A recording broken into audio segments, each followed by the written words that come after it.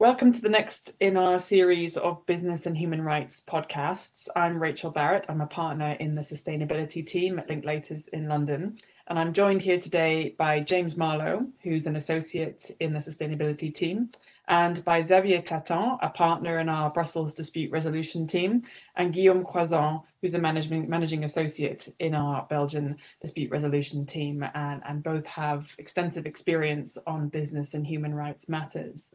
And we're here today to talk about remedy, which is a topic that often poses a bit of a challenge to people when faced with business and human rights issues that have arisen.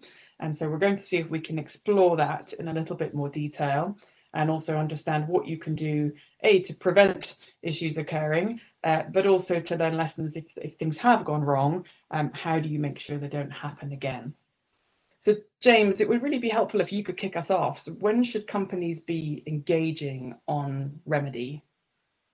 Thanks, Rachel. So whenever a company identifies a potential or an actual adverse human rights impact, it is really important to consider how the persons affected will access a remedy and whether that's something that you should be involved in.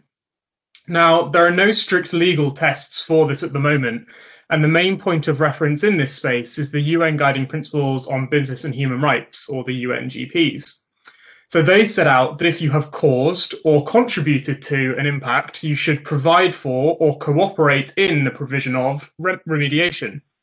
If, however, you are only linked to an impact by virtue of a business relationship with another entity, the responsibility isn't on you to provide the remedy yourself, but you should use your leverage to get those who have caused or contributed to the impact to provide or cooperate in the provision of the remedy.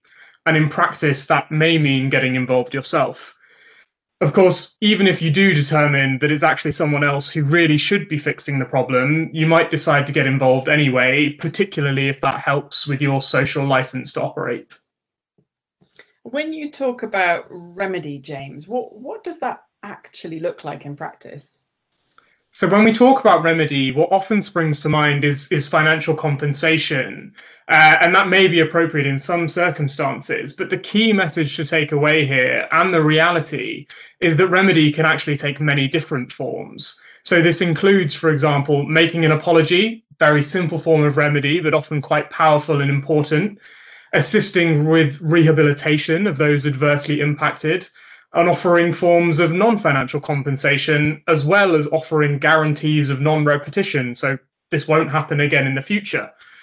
The second key message on this topic is that providing remedy is something that you might be able to do with others. You're not alone.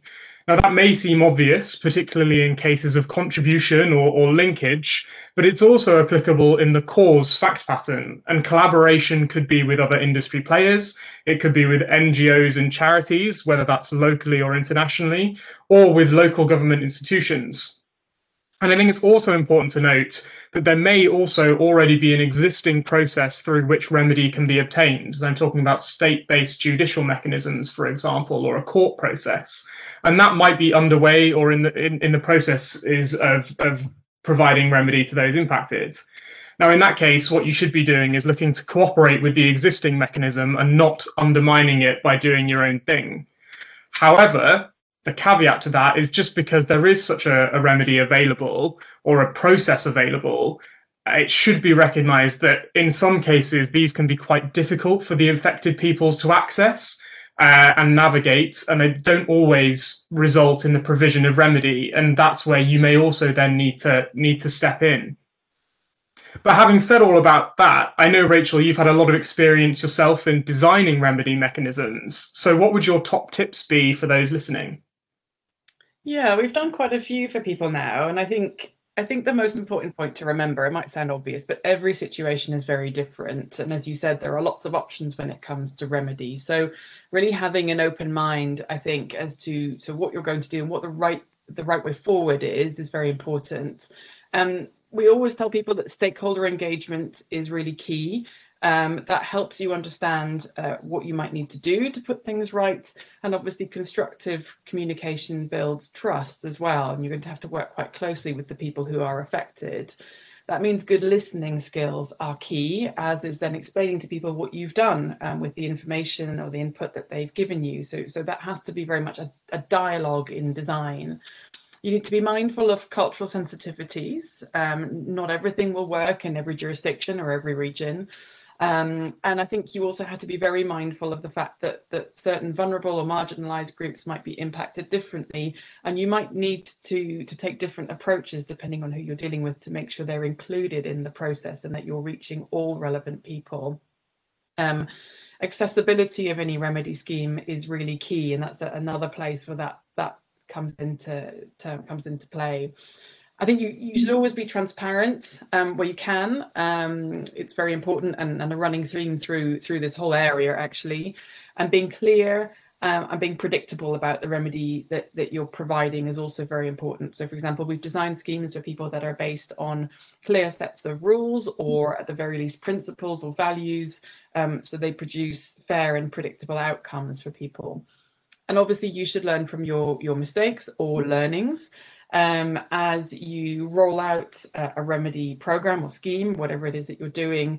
Very often you will find certain things won't work in the way you'd intended, which is fine. You just have to adapt to that. And you might get new information either from stakeholders or from other sources. And again, you'll have to be nimble and adapt. And if you have a set of clear values or principles or rules that sit behind the scheme, that makes that much easier because you've got a framework within which to operate.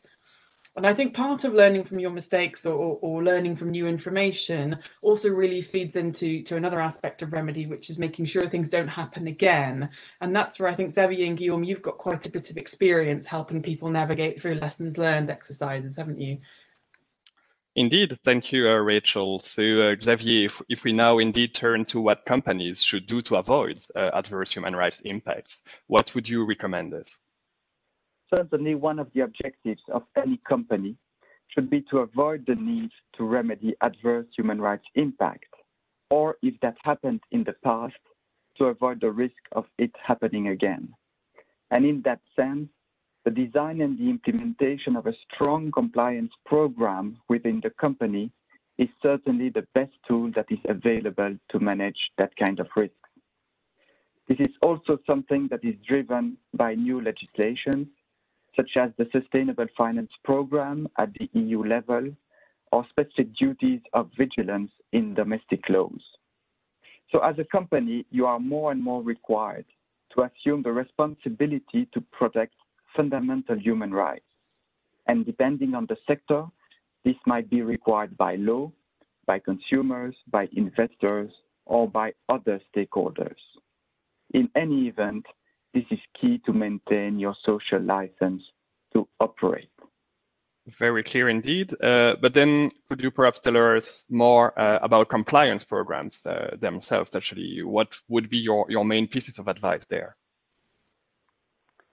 I would like to highlight three main tips. First, your public commitments on compliance should be well calibrated in view of the resources that you will allocate to them. You should certainly avoid over-promising in public commitments. And this is because recent case law considers that a company may be held responsible by third parties if it does not deliver on the commitments made in published materials. So a first risk management tip is to avoid issuing commitments on which you will not be able to deliver in practice. As a second tip, I would suggest that you should support the development of a value-based compliance culture within your company. At the end of the day, the most effective way to prevent risks is to make sure that your people will take the right decisions, even if they are in difficult situations. And to reach that goal, the tone must be set from the top management. The values of the company must be expressed in clear policies that resonate within the employees, and periodic trainings must be organized so that people are kept aware of the compliance policies and the need to apply them. Finally, monitoring the level of compliance within the company is probably one of the most difficult aspects. You could think of including a point on human rights compliance within the framework of any appraisal discussions with your business line managers. You could also consider engaging with NGOs or other external stakeholders to use them as sounding boards and also to receive information on how your company performs compared to others on these important objectives. Now, another aspect is that companies also aim at avoiding adverse human rights impacts in their supply chains or in their portfolio companies. Guillaume, could you tell us about the additional hurdles that companies are confronted with in these situations? Sure. So traditionally, there was a certain reluctance, I would say, for certain companies to be too involved, actually, in the oversight of their supply chain and subsidiaries. And this was, among others, the case because in a number of jurisdictions, the test used by the case law to determine whether parent companies have actually a duty of care towards those affected by the breaches of their subsidiaries or suppliers would depend on the degree of supervision and control exercised by these parent companies. This is clear for instance, from the UK Supreme Court's decision in Vedanta or from the Erika case before the French Supreme Court. However, based on the specific legislation you mentioned, Xavier, such as the French duty of vigilance, there are more and more obligations on parent companies to ensure compliance throughout their group. For now, those are mostly reporting obligations at this stage, but more may be coming at EU level, as we will discuss in another podcast. Obviously, pressure also comes, as you mentioned, from stakeholders, including consumers, NGOs, and so on. So how to actually ensure that? So the more obvious way is to adapt and tailor-made the compliance policies you discussed, Xavier.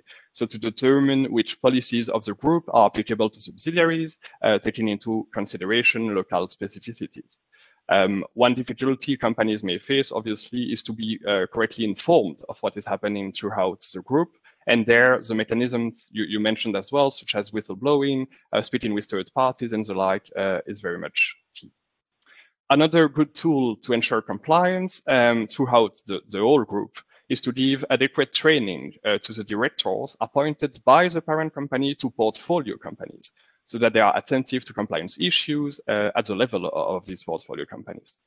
What we also see more and more are holding companies requesting portfolio companies to answer specific questionnaires on their compliance policies and risks.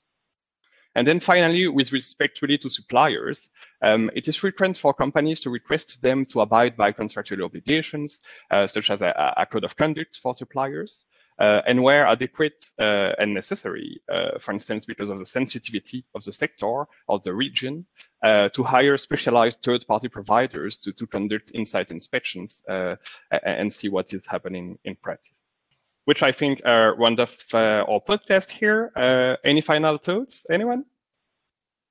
Yeah, I think for me, remedy is a really interesting topic. I think it does worry a lot of people that we engage with, but actually it's a tremendously flexible concept. It can be a really useful risk management tool, in addition to giving you the ability to do the right thing and put things right.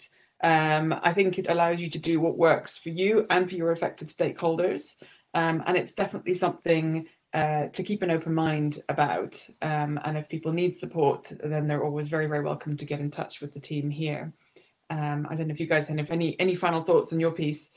As a conclusion, the most important point is to set the right culture within the company to make sure that your people will take the right decisions, that they will promote the good values of the firm, and they will make sure that there is no adverse human rights impact, or if unfortunately something wrong happens, that they will make sure that it does not happen again.